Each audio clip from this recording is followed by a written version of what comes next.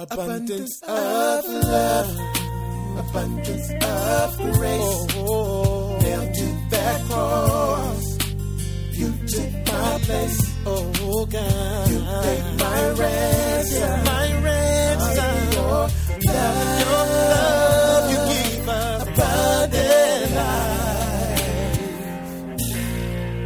life. Abundant Life Christian Fellowship Church. Loving God, loving people. Now, here's Pastor Scott. Chapter 1, verse 3. The Bible says, by his divine power, God has given us everything we need for living a godly life. We have received all of this by coming to know him, the one who called us to himself by means of his marvelous glory and excellence. And because of his glory and excellence, he has given us great and precious promises. These are the promises that enable you to share his divine nature and escape the world's corruption caused by human desires. In view of all this, make every effort to respond to God's promises. Supplement your faith with a generous provision of moral excellence, and moral excellence with knowledge, and knowledge with self-control, and self-control with patient endurance, and patient endurance with godliness, and godliness with brotherly affection, and brotherly affection with love for everyone. The more you grow like this, the more productive and useful you will be in your knowledge of our Lord Jesus Christ. But those who fail to develop in this way are short-sighted or blind, forgetting that they have been cleansed from their old sins. So, dear brothers and sisters, work hard to prove that you're really among those God has called and chosen. Do these things, and you will never fall away. Then God will give you a grand entrance into the eternal kingdom of our Lord and Savior, Jesus Christ. I want to preach to you this morning from a sermon titled, Let's Grow the Right Way. Pray with me. God, thank you for life. God, thank you for your word. God, I ask you now today, Lord, to anoint me to say the things that would honor you. God, teach us what you'd have us to know. Lord, I pray for every person listening to this message, God, that your voice would come through in a clear way. God, we need you today, and I ask you, God, to teach us what you want, mold us, shape us, and change us for your glory. In Jesus' name, amen. Let's grow the right way. I tell my kids all the time, there's a right way and a wrong way to do everything. I don't know what you're good at, but if you're good at it, you can easily see where people do stuff the wrong way. Yeah? Things that you're really good at, you pick up and like, that's not exactly the right way to do that. I want you to know whether it's brushing your teeth or tying your shoes, there's a right way and a wrong way to do everything. Some people take stuff for granted, but listen, some of y'all are stink-eyeing me about brushing your teeth. Somebody show us, what's the wrong way to brush your teeth? There you go, Connie. This is not brushing your teeth. This is sawing your gum line into recession. And there's a right way and a wrong way to do everything. But I want to grow in Christ. I was talking to the deacons and elders this morning. We gather in my office before we come out. We pray together. And I told them I want to see for me and for each one of them and for as many people who are willing a time over these next few weeks and months where we truly grow spiritually the right way. I believe it's in the heart of every healthy, living thing to live, to flourish, to blossom, to bloom, and to grow. But there's a right way and there's a wrong way. And I want to talk to you this morning about growing in Christ the right way. Now, get this right up front. Not the right way according to me. Not what I think is right. And not the right way according to you. Not what you think is right. The devil has been very clever in the way he has tricked and trapped and manipulated people. And one of the things that he's done to this generation is use catchphrases to twist people's minds. Well, I'm so proud of so-and-so because they're living their truth. What does that mean? Because they feel good about some aberrant lifestyle, they're celebrating it. It's still aberrant if it ever was. But there is no your truth or my truth. There is truth from God's word. And I want us to see the right way according to God.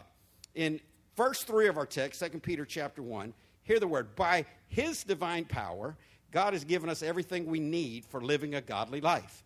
We've received all of this by coming to know him, the one who called us to himself by means of his marvelous glory and excellence. There is so much in that verse. I mean, you can look at it on the screen. It's a long verse. It's saying a lot. It's got a lot of punctuation. And I've taught you over the years to always pay attention to the punctuation. When you read, break the Bible down into bite-sized pieces so you can digest it and understand it. But what I want you to see this morning, and if you're taking notes, write this down. First and foremost, we have everything we need. We have everything we need. Now, it doesn't always feel like that. Can somebody be that honest? And I thank God when I said that we have everything we need, some people agreed with that. But how many of y'all know when it gets down to brass tacks, we've all got a list of stuff we think we need that we don't have yet? Anybody? Now, I don't preach a lot of cliches, and I don't listen to other messages and preach off them. I get what I get from God and his word, but sometimes things stick in my head. And one of the things that I do believe that I've heard often is what God has for you is for you. And it can't be stopped, and nobody can mess up the plan of God. Nobody can take away God's destiny for your life. Here's a deeper theological truth. You can't even mess it up.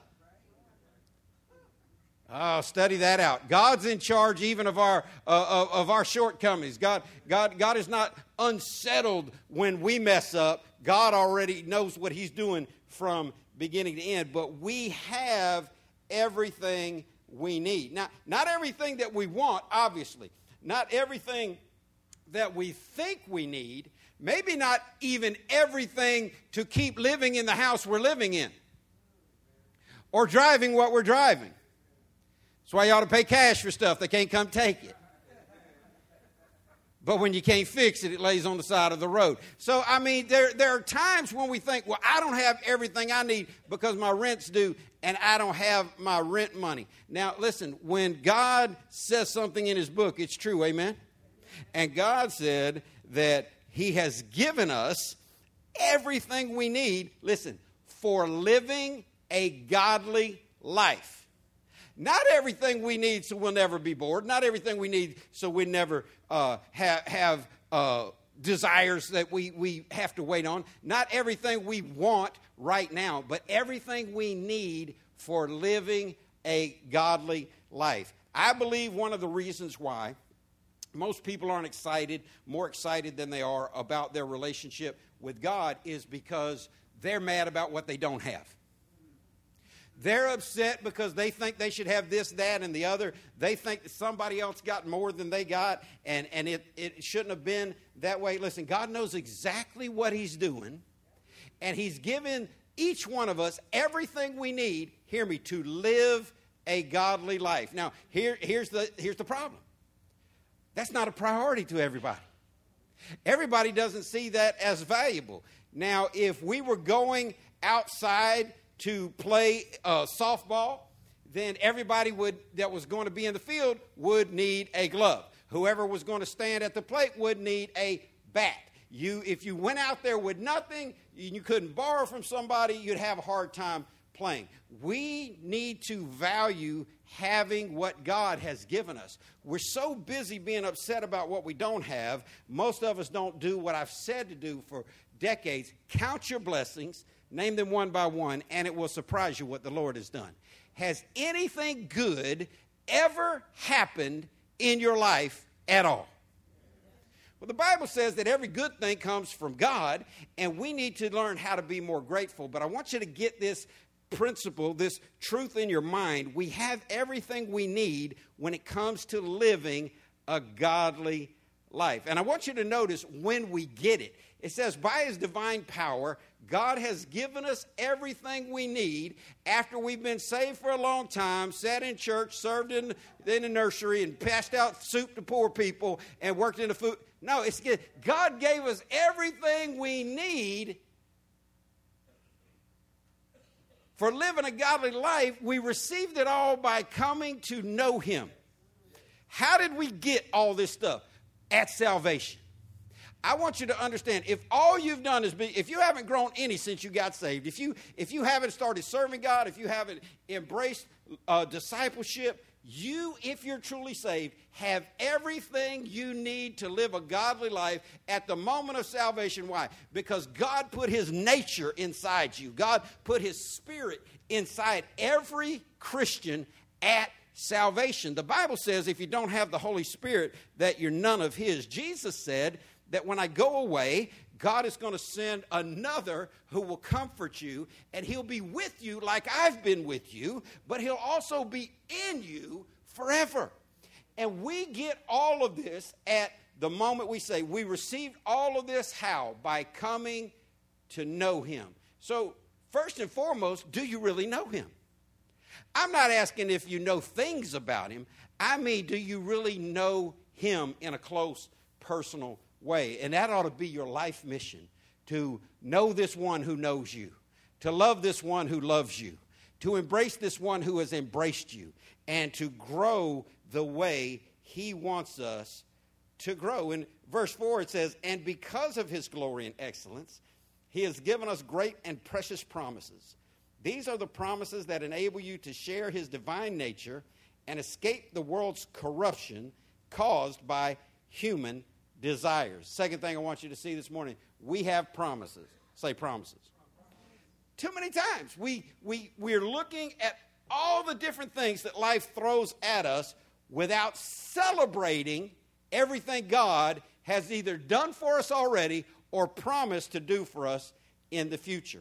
I've told you before, and I'll tell you again, that the Hebrew people didn't wander in the wilderness because they weren't learning new things about God. They wandered in the wilderness because they had forgot the things God already told them. And I believe the average Christian needs to spend more time remembering what life was like before God, remembering how good God was when he saved you, and looking at all the promises that God has given to his believers. Listen, he said if you call on his name and you mean it, he'd save you. Here's a little side note. That's enough. If you get into heaven, that's enough. If you make heaven, then everything else that you ever went through will be meaningless at that point. But not only that, he promised to always be with us. I want you to start understanding as a Christian, you're never alone. Does that mean sometimes you won't feel lonely? No, sometimes you will, because sometimes you're not focused on the presence of God. Sometimes you're not focused on the fact that God is with you. That ought to really just set your hair on fire. That ought to make you so excited. God is with me. I don't know when the last time you loved something with what the Bible calls a first love, a pure love, an innocent love, a young love, a puppy love, over your head over heels love. But God is always with. That ought to just make you scream and shout and be like, this is the most incredible thing. He's with me in the car. He's with me in the shower. He's with me in the pulpit. He's with me in the house. God says that he will always be with us and never leave us. Not only that, he promised us a place in heaven. Remember what he said in the Gospels? I'm going away, but I'm going to prepare a place for you, that where I am, there you may be also. God has a place for his children in heaven. What possibly could be better news than that? Everybody in this room will be moving into an upgrade if you make heaven.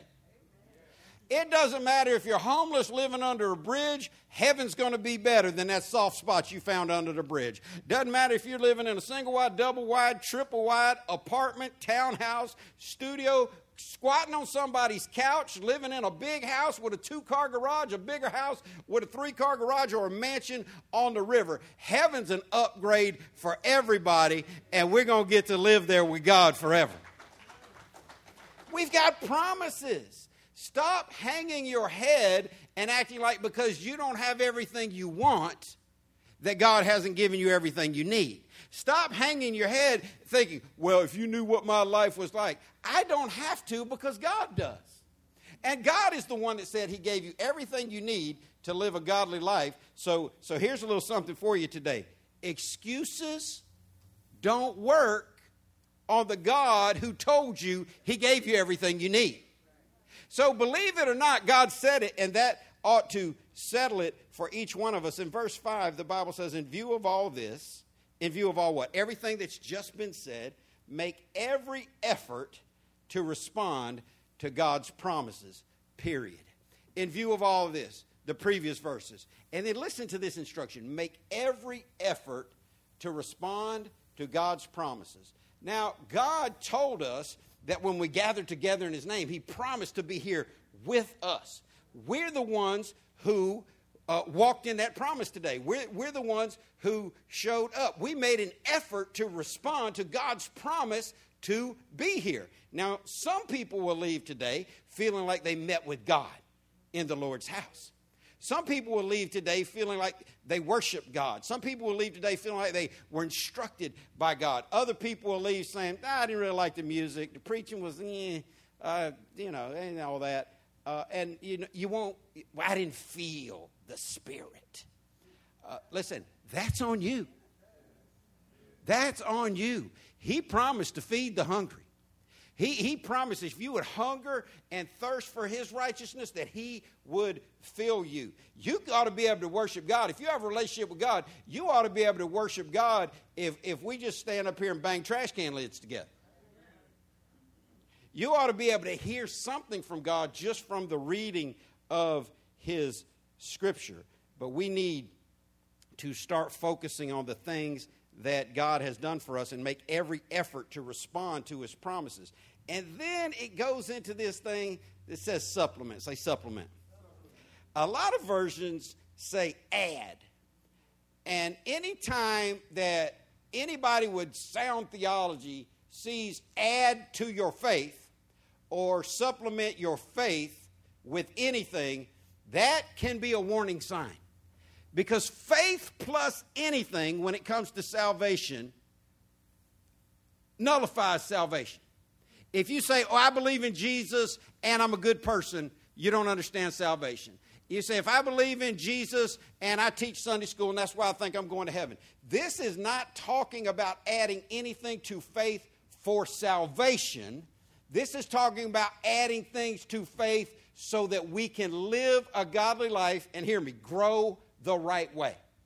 Because all of us need to grow. Doesn't matter where you are on the spectrum of Christian growth. The Bible says he wants to take us from one level to the next level so that we can know him better and be more useful in his kingdom. And so supplement your faith, not for salvation. You can't do anything other than believe. Christianity is a by faith religion. The Bible says by keeping of the law, no one will be justified before God. It's our faith that has saved us if you put faith in the death, burial, and resurrection of Jesus Christ. This is talking about growth. He said supplement your faith with a generous provision of, and then goes on this list, moral excellence and moral excellence with knowledge. They're leaving out the word. They're assuming that you understand. Supplement your faith with moral excellence. And supplement your moral excellence with knowledge. And supplement your knowledge with self-control. And supplement self-control with patient endurance. And supplement patient endurance with godliness. And supplement godliness with brotherly affection, with love for everyone. Verse 8 says, the more you grow like this, like what? Like he just said. The more you grow, well, I don't want to grow like that. Well, then you're not growing like he said. Then you've missed the very beginning of the message. There's a right way and a wrong way to do everything. And God tells us how we can grow and what we have to do. The doing it or not doing it is up to us. And here's the reality. It's easy to blame other people, to play victim. That game's as old as Adam and Eve. Adam and Eve messed up, didn't do what God told them to do. Adam said, the woman that you gave me, it's her fault and your fault. I ain't in it. My name's Bennett and I ain't in it. But he was to blame because he made a choice that was contrary to what God told him to do. The woman blamed the serpent, and it's been that way ever since. And I promise you, there are people in this room right now not growing the right way, not being who God would have them to be, and they're blaming somebody else because of it. Let me free you today. It's nobody's fault but your own.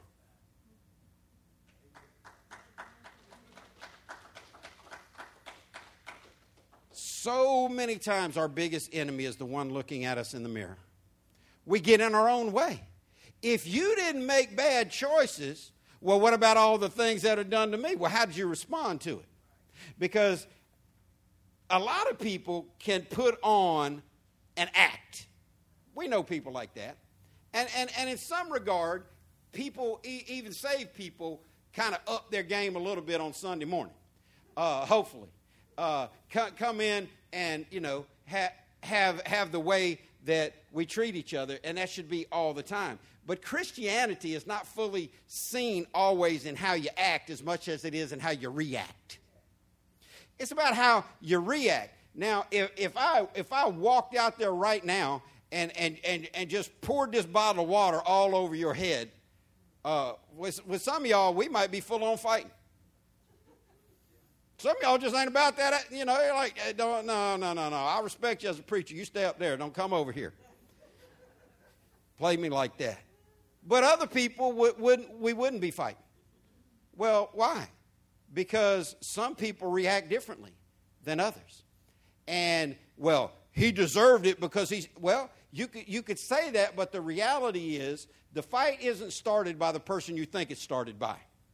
Because most people justifying that it's not their fault say the other person started it, but a fight doesn't start with the first offense. The fight starts with the retaliation.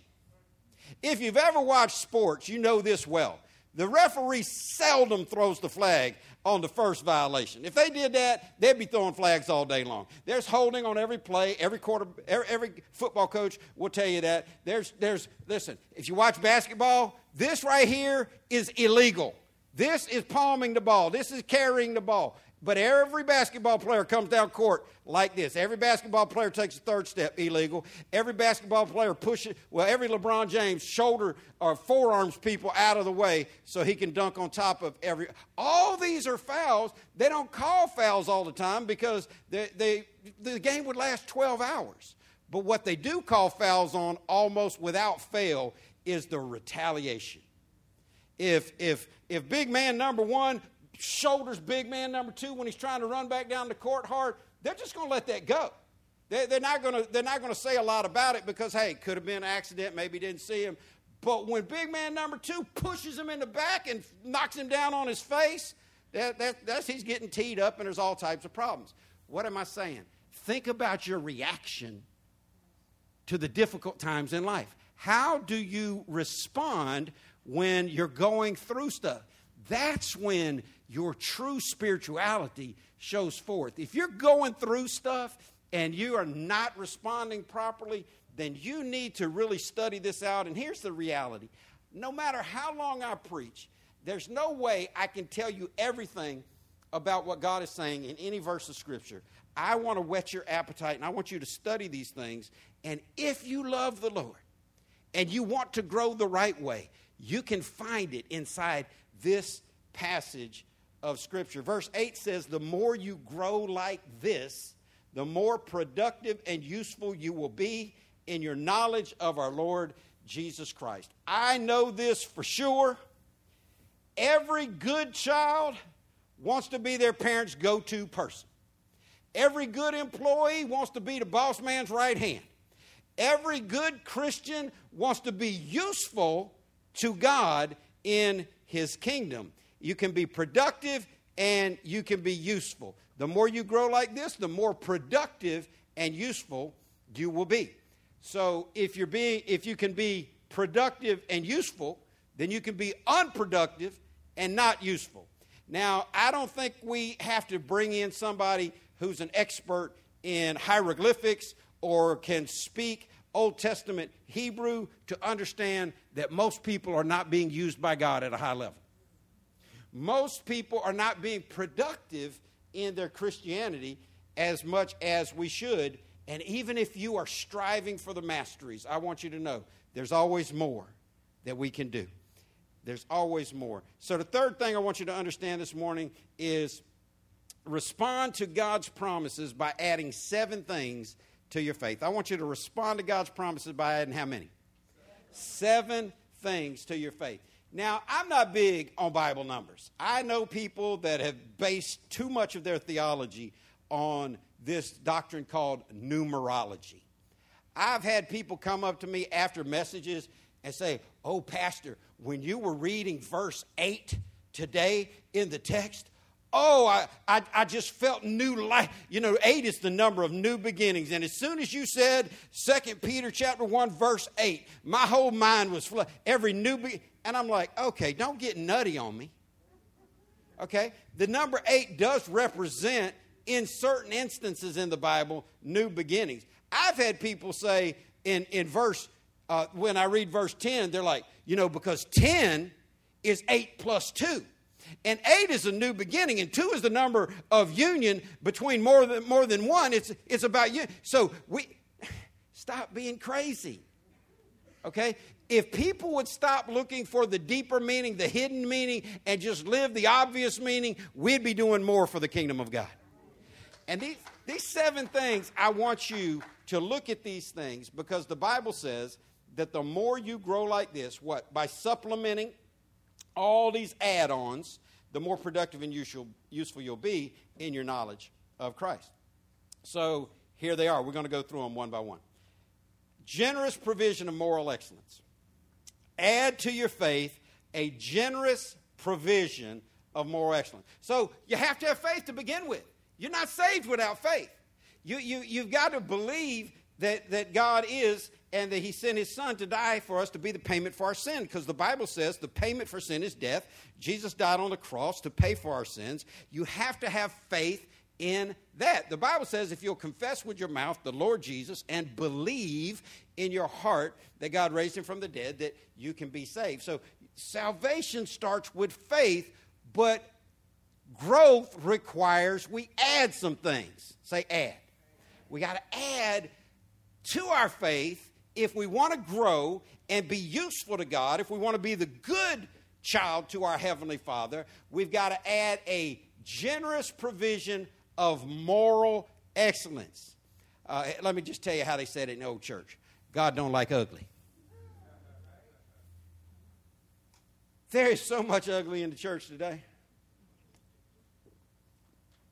I'm not totally talking about the way you look, but there's some of that too.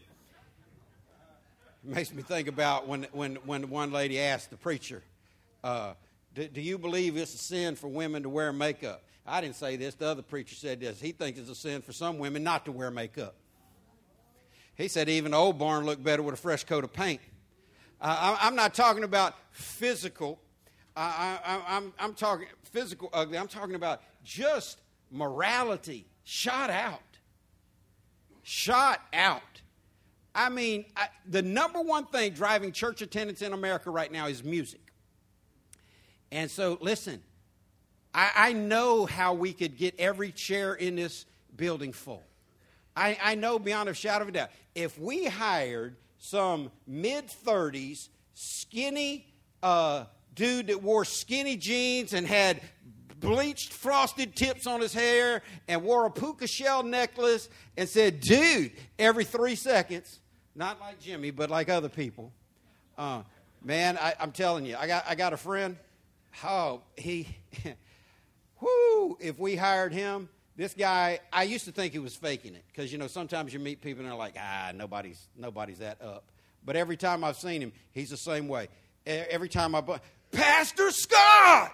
Oh, my goodness. Ask my wife. I was just talking about everywhere I go, people are telling me about abundant life.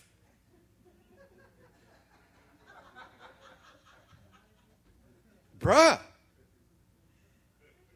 Try some decaf.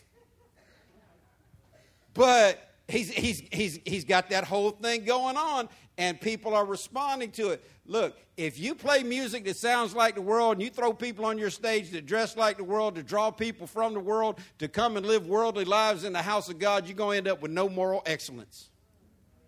Now, I'm not saying that everybody's not invited. Everybody is invited. Come as you are, but don't stay that way. Get some change. Christianity is about changing us from who we are to who God created us to be. And if you really want to be who God wants you to be, stop living shady. you need to add some morality to your lifestyle. If you feel okay about doing wrong, then there's something wrong with your spirituality.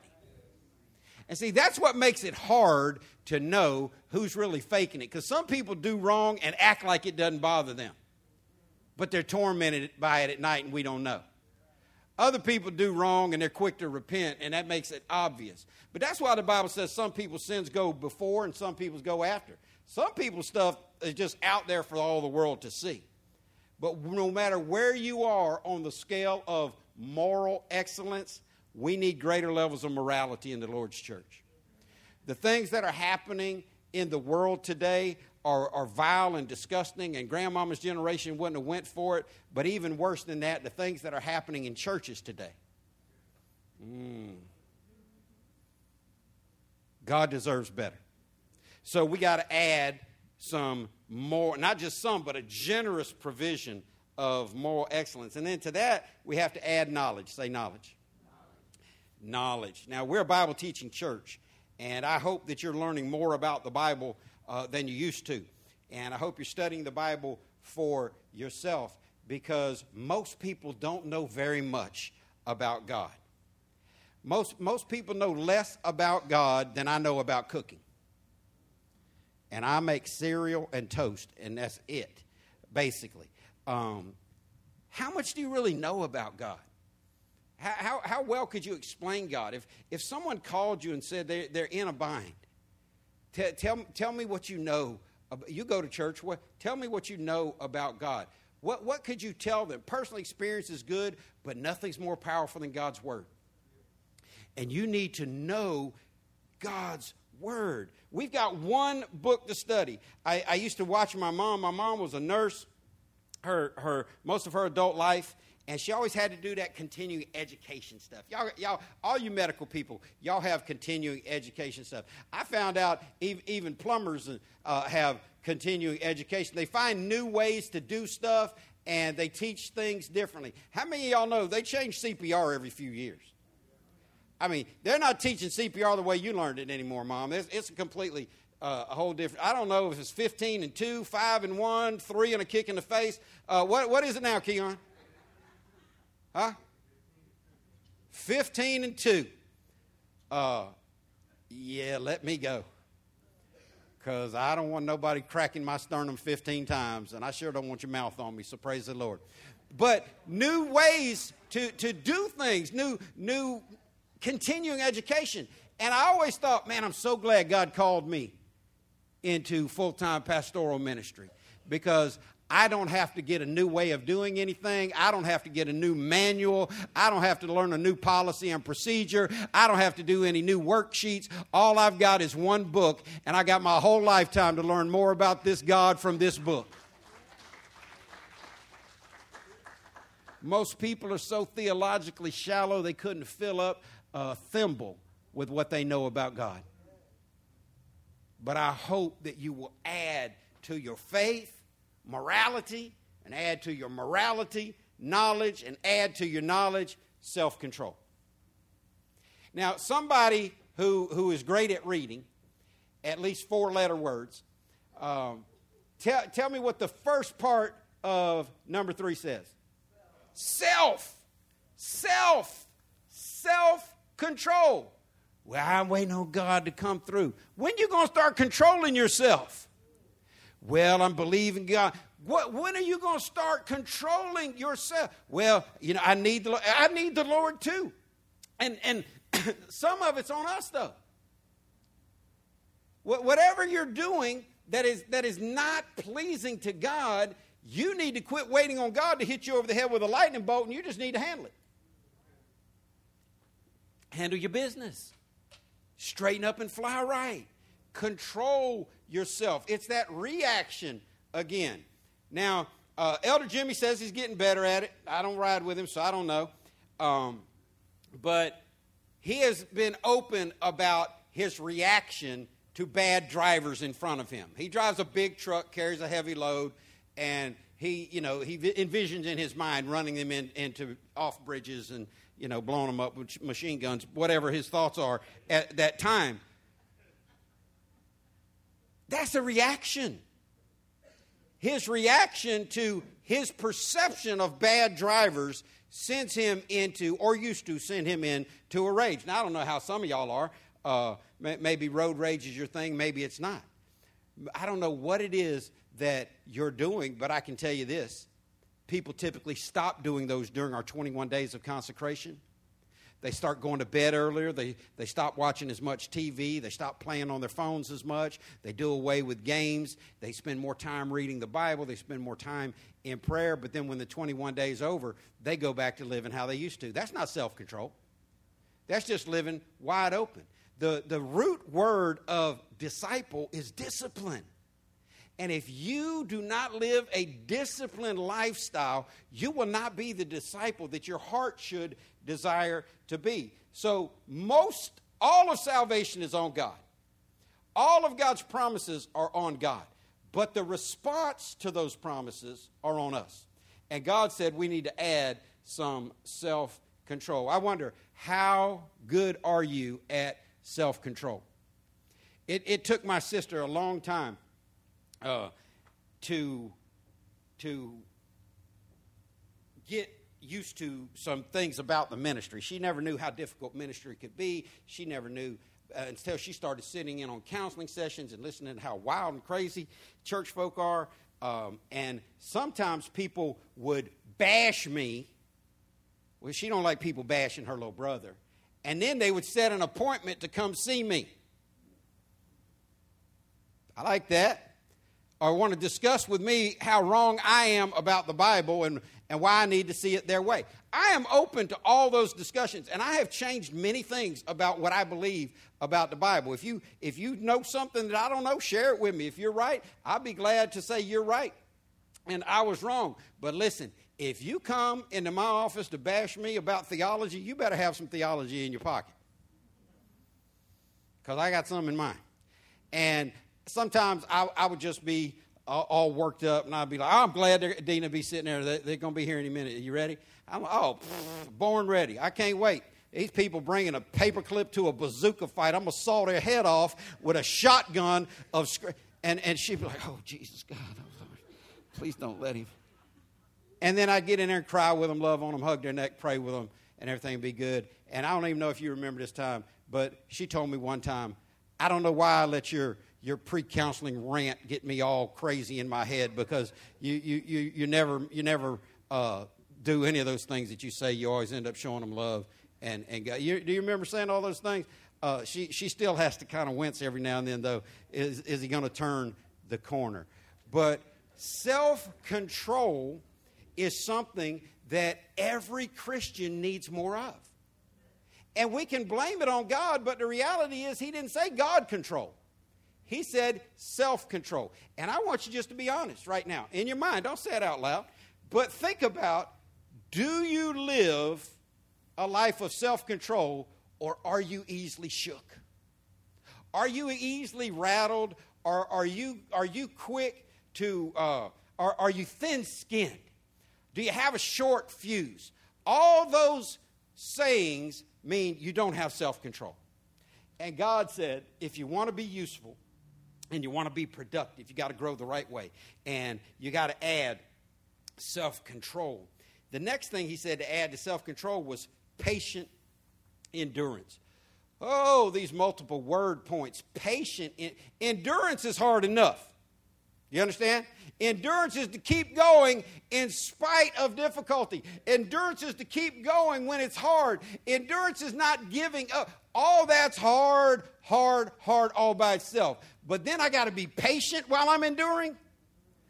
Oh, Jake just went back. Jake was here for 2 weeks. He went back to the Marine Corps base on Friday, and we talked a lot while he was home about running. Because Jake and I share a lot of common interests. We've also got a few common hatreds together, and running is one of them. He does not like to run, and neither do I. When I was in the Army, we ran 3 miles every day, 5 miles on Friday, and I hated it from step one. I've never liked running. All the people told me, keep doing it. You'll catch your stride. Out of breath from the first breath. Doesn't matter how far we go, how short we go. And Jake hates running too, but he has to endure it. But neither one of us ever endured it patiently.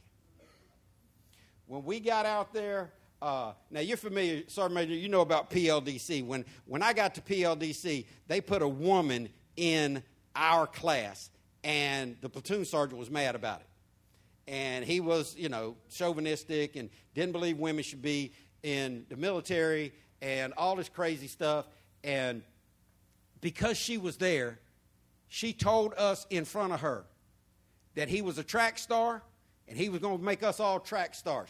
Now, this is 30 days at Fort Polk, Louisiana, treating newly commissioned NCOs that are taking leadership responsibility, treating them like it's basic training all over again. So it's like boot camp for new NCOs. And he said it's going to be the hardest 30 days of your life, and we're not just going to run, we're going to run fast. Everywhere we go, we're going to run 7-minute miles. And I thought, oh, Jesus. And he called this woman Sally. I don't even know if that was her name. I doubt it. Basically we don't use first names in the military when we're talking about people. But he'd say, let's see if Sally can keep up.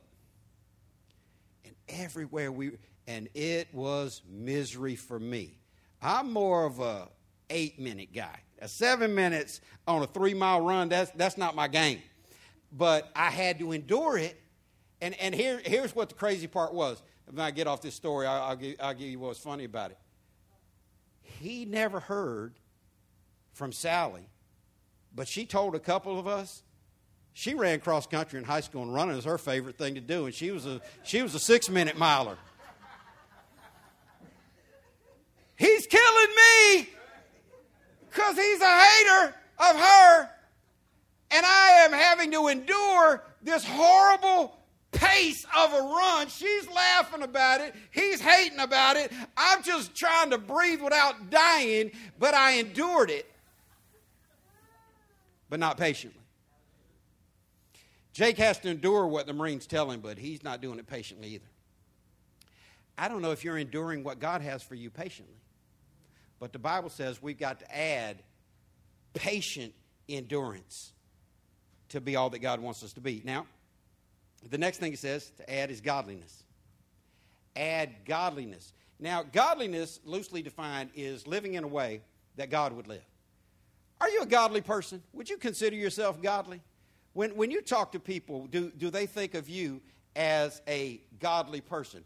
I'm not going to give you all of the information I could. Look it up. Dig into it. See how you can become more like God. Now, number 6 is when it gets even more difficult.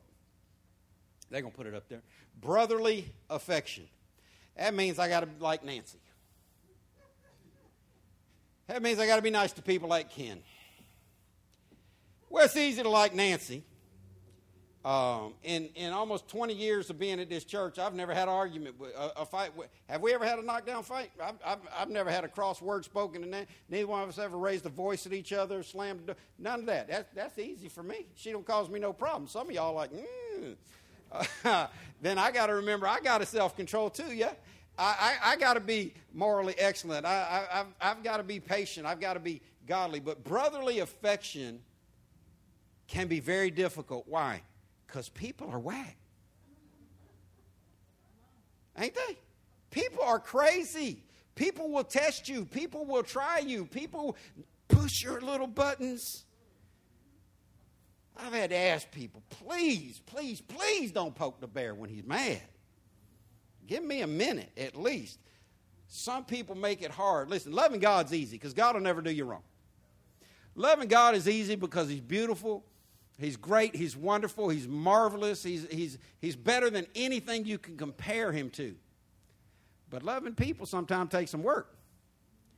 If you don't know that, it tells me something. You ain't never been in charge of a bunch of people. And it's easier not to be. Just mind your business. But the reality is God wants you to love your Christian brothers and sisters. Now, see, it's easy to love somebody that's perfect. It's easy to love somebody that never does anything to bother you. But if you start trying to do number 6, you're going to realize, there's a whole lot of that. Pastor's always talking about in spite of. There's a lot of that in spite of in there. If you're going to love your brothers and sisters in Christ, you're going to have to love them in spite of some stuff. They're going to say some things wrong. They're going to do some things wrong. They're going to treat you in an improper way. Something's going to happen that is going to fight. And listen, anytime you try to do any one of these 7 things, the devil is going to fight against it because you're becoming more productive. You're becoming more useful. You're growing in the right way. And some people might say, well, I don't want the resistance. You ought to want it because that's how you grow.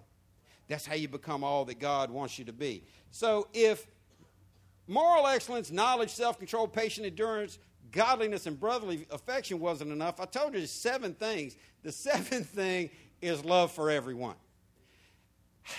Now, if it was as easy as a 3-year-old's prayer, we could all do that without a lot of work. God bless Mommy and Daddy and all the people. We love everyone. Amen. Will Rogers said he never met a man he didn't like. I could introduce him to 10 of them right now off the top of my head he wouldn't like. Love for everyone? It's hard enough to love your brothers and sisters in Christ, but now he wants to go cherry on top with love for everyone? What about Republicans? What about Democrats? What about independents? What about people who don't vote because they know it's all rigged? Everyone. Oh, man, if we had the time and the honesty, I'd just go around the room and I'd ask you, how you doing at loving people? Because you ought to get at least to the point where you know it should be easier to love your brothers. I've had people tell me in anger, people who are Christian people or claim Christ, tell me, well, I just enjoy being around unsaved people more than church folk, because church folk ain't about nothing. I'm like, that's you're going in the wrong direction there. You ought to have a natural affection for your own family in the natural and in the spirit realm. You ought to have, it ought to be an ease and a mandate and a desire for you to love your brothers and sisters in Christ, because the Bible says we're all one. We're all part of the same body. Jesus is the head, and we're all connected. So we've got to be in this thing together. But then he throws that number 7 in there. Love everyone. Well, what about Stanky Joe? Even Stanky Joe. What about the same guy that begs money from you every time you're just trying to buy gas? Yeah, even that guy. Love everyone. What am I trying to get you to see? I want you to see it's hard. I want you to see these things are not easy. If it was easy, everybody would be doing it. But everybody's not doing it. If it was easy, everybody would be productive and useful in God's kingdom. But everybody's not being productive and useful in God's kingdom because it's not easy. But I'll give you a hint. God will help you if you ask him. He said, call on me in your distress. Call on me in your day of trouble. The psalmist said, I called on the Lord, he heard my cry, and he delivered me from my many afflictions. God will help you. And I'm going to tell you this, if you're going to add moral excellence and you're going to add knowledge about God and self-control over your own actions and thoughts and patient endurance even when the world's upside down, and godliness even when you want to show yourself, and brotherly affection even when Christian brothers and sisters act crazy, stab you in the back, and then you got to go into love for everyone. Now, I told you I'm not big on numerology. Almost every commentary I read this week pointed to the number 7 and the importance of there being 7 things on this list, and just took a big numerology turn on it. And there's no doubt there are 7 things on this list. And there's no doubt that certain numbers, repetitive numbers, have stood for certain things in the Bible. I don't know if you know what the number 7 stands for, but if you look it up, you'll see that it typically speaks to completeness or perfection. Complete or perfect. Fully developed. Mature. And if you can do these 7 things, you will be well on your way to being complete in Christ. You'll be well on your way to being productive and growing the way God wants you to. Verse 9, listen to what happens if you don't do these 7 things. But those who fail to develop in this way, what way? The right way. What's the right way? God's way. What's God's way? The way he just told us 7 things to do to add to your faith. This is for saved people because lost people haven't developed faith in Christ. They haven't put faith in Christ. This way is the way that God is talking about. Those who fail to develop in this way are, listen, short-sighted or blind, forgetting that they have been cleansed from their old sins. Forgetting that listen, if you remember that God saved you, you'll be a lot happier than when you forget that. You need to rehearse in your mind constantly. He saved me when he didn't have to. He loved me when I was unlovable. He died for me. He called me. He saved me. He gave me faith. He drew me. You need to begin to remember. That's one of the things that why people say, Pastor, I just wish I could get back to how excited I was when I first got saved. Well, that was because you were truly in love with God and you were thinking about how cool it is what just happened to you. But here's the problem. Most people that have been saved for more than an hour brushed it off, forgot about it, don't think about it. And I want you to realize any time that you are not developing in this way, anytime you're not advancing, growing, supplementing your faith with these 7 things, then you are becoming blind in your spiritual eyes and you are not being thankful for your own salvation. Well, when is so-and-so going to stop such and such? Well, when are you going to stop such and such? One of the most pivotal turns in my life, one of the most eye-opening things that I ever saw, Bishop and I were riding to Kansas to get the blueprints for the new building that they were building on the west side of Jacksonville. And we were talking about all these different preachers and all these people that were part of our group. And I just was being negative, and I was just dogging people, and he's just sitting there listening. We're riding down the road, and he's listening. And I'm like, well, you know, Pastor so-and-so ain't a real Christian. Really, Scott? Why? Oh, well, he wouldn't blah, blah, blah, and blah, blah, blah. And then 3 minutes later, I was saying the same similar stuff about the next guy and the next guy and the next guy. And he finally looked at me. He said, well, you've said your piece. Let me ask you something. You think this pastor ain't saved because of what he does here. You think that pastor ain't saved because of what they do there. Well, what about all the things that you do that don't honor God? What makes you so sure you're saved? And I thought, oh. Well, I know I'm saved. Maybe they are too. Maybe I'm saved and not fully delivered. Maybe they're saved too and not fully delivered. Maybe I'm saved and in my process. Maybe they're saved and in their process too.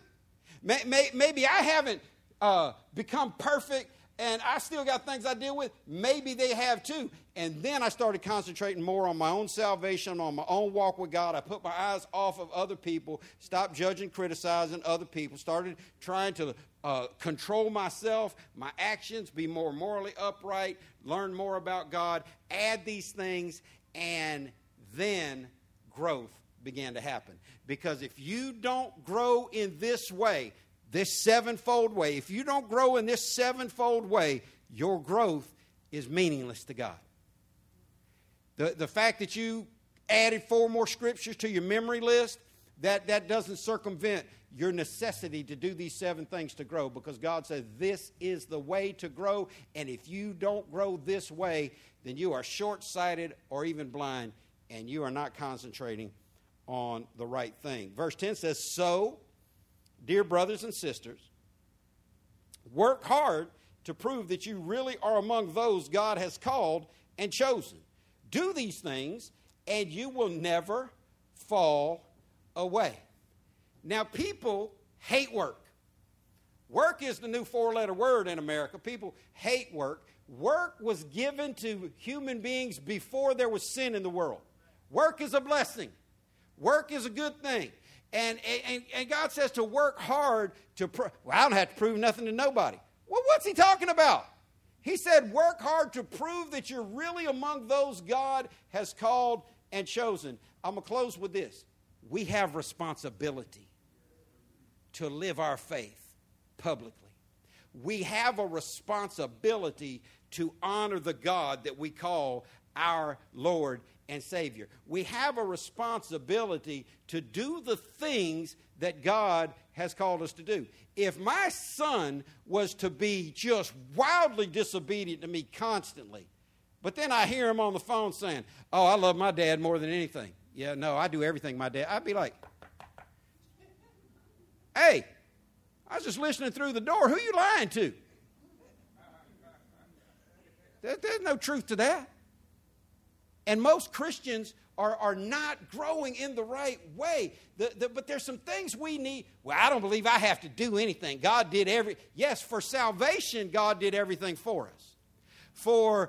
To pay for our sins, we can't add anything to what Jesus did on the cross. Everything on the cross, when Jesus says it is finished, he meant it's all done. Everything that needs to be done for people to be saved has been done.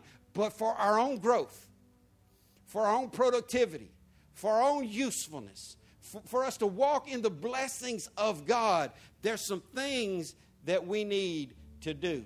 Now, when it talks about falling away, I don't believe it's talking about falling away from salvation, because it says, dear brothers and sisters. It's indicating these are saved people. And let me tell you something. There's a big debate been raging for decades about once saved, always saved. And I have people ask me all over the world, do you believe in once saved, always saved? I said, well, I need to understand your definition first.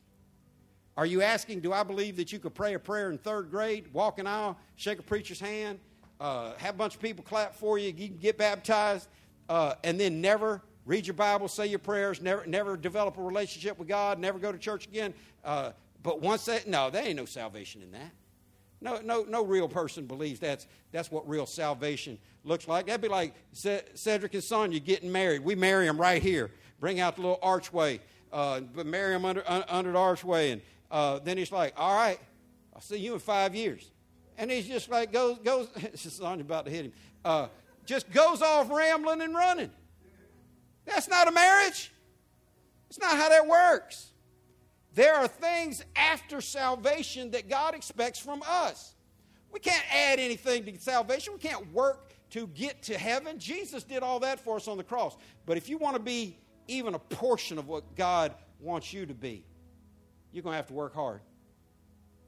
And you need to prove to yourself, and you need to prove to everybody watching, that you really are among those God has called and chosen. Now, here's one of the ways you can know. The Bible says all God's promises are to those who endure. Your coach should have told you when you were little. Winners never quit and quitters never win. This falling away, it's not talking about salvation. It's talking about falling away from your growth track. See, because people don't fall away from salvation. I know there are people in the world, maybe even in this church, that you believe it. Well, read the book of Hebrews, because the book of Hebrews says, if they could, indicating that they can't, but if they could fall away, it would be impossible to renew them. Oh, well, all you getting saved every 3 weeks, people, all you fourth salvation people, listen, you can't get saved more than one time. So when people ask me, do I believe once saved, I always say, I tell them this is what I believe. If you ever get saved for real, you'll stay saved forever. The Bible says what God does, he does forever. Now, people who fall out and just disappear on God, I don't believe there's any salvation in that. And I think it is manifest that they just weren't really true Christians. But there are people who fall away from their growth track that are real Christians. There are people who fall backwards in their productivity and their usefulness for God. And I don't want to be that person. And I don't want you to be that person. And God said that if you work hard to prove that you're really among those God has called and chosen, if you do these things, you will never fall away. Last verse, verse 11 says, then, after you do all these things, then God will give you a grand entrance into the eternal kingdom of our Lord and Savior, Jesus Christ. That's the goal. That I hope you believe to be your destiny. That God will let you into heaven. Oh, I know that heaven has already been paid for by the precious blood of Jesus Christ. And I know that everybody who's put faith in the death, burial, and resurrection of Jesus will have heaven as their home for eternity. But I've never been that guy. Maybe you're that guy. I'm not that guy. I'm not that guy that says, oh, I don't care if I get to heaven with my tails burning, my coattails on fire, smelling like smoke. As long as I don't care if I get a shack in the back, as long as I get, listen, there's no true love for God that way.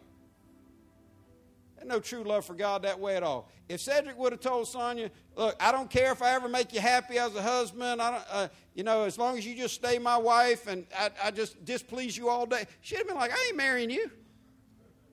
You ain't even going to try. You're just telling me up front.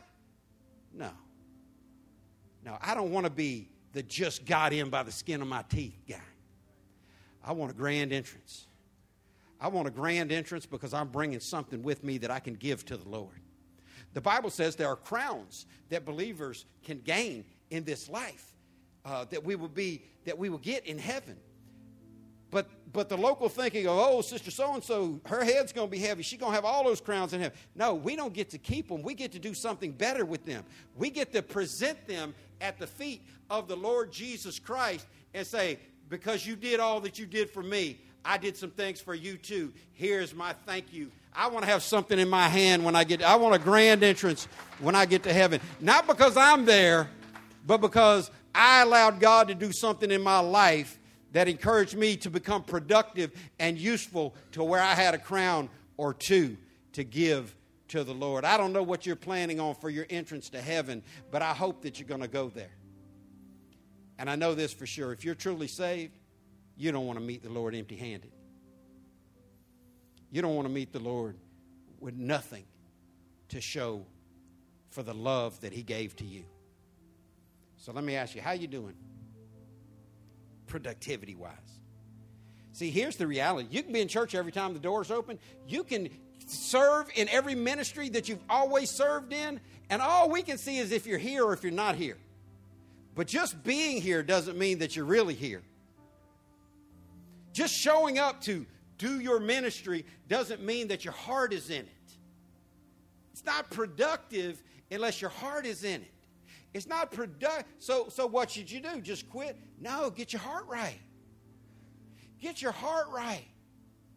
Doesn't matter what you've done, where you've been, what you've gone through. Remember what the psalmist said, and this is what we need. Restore unto me the joy of your salvation. God gave us salvation that used to make us happy. Now we're like, yeah, but so much else is happening. Well, it's time to take your supplements. Time to take your supplements.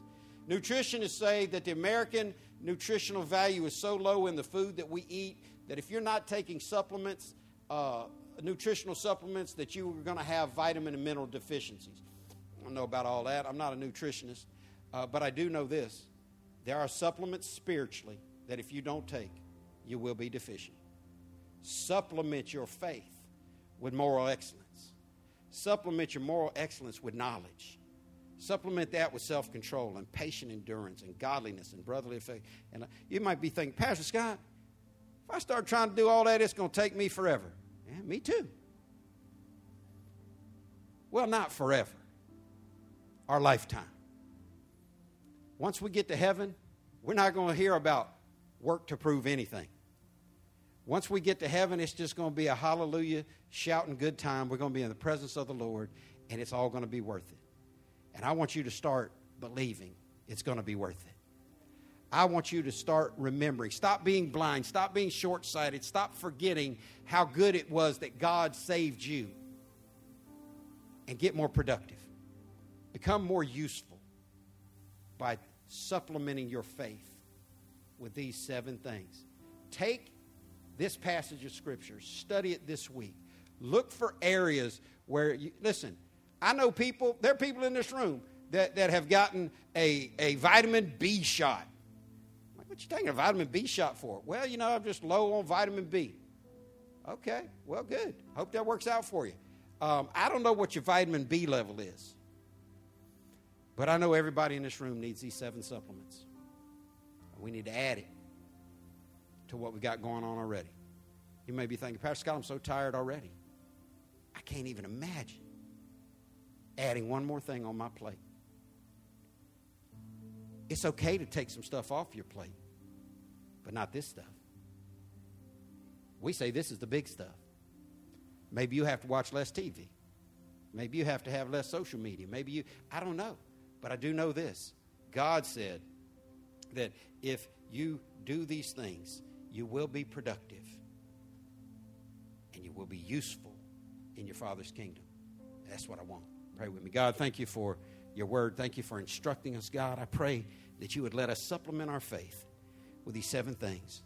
Father, I pray that you would create in us a love for you that is both urgent and vibrant, God. I pray that you would just fill us with your spirit and help us to love you more than we love anything else. In Jesus' name, amen. Abundant life.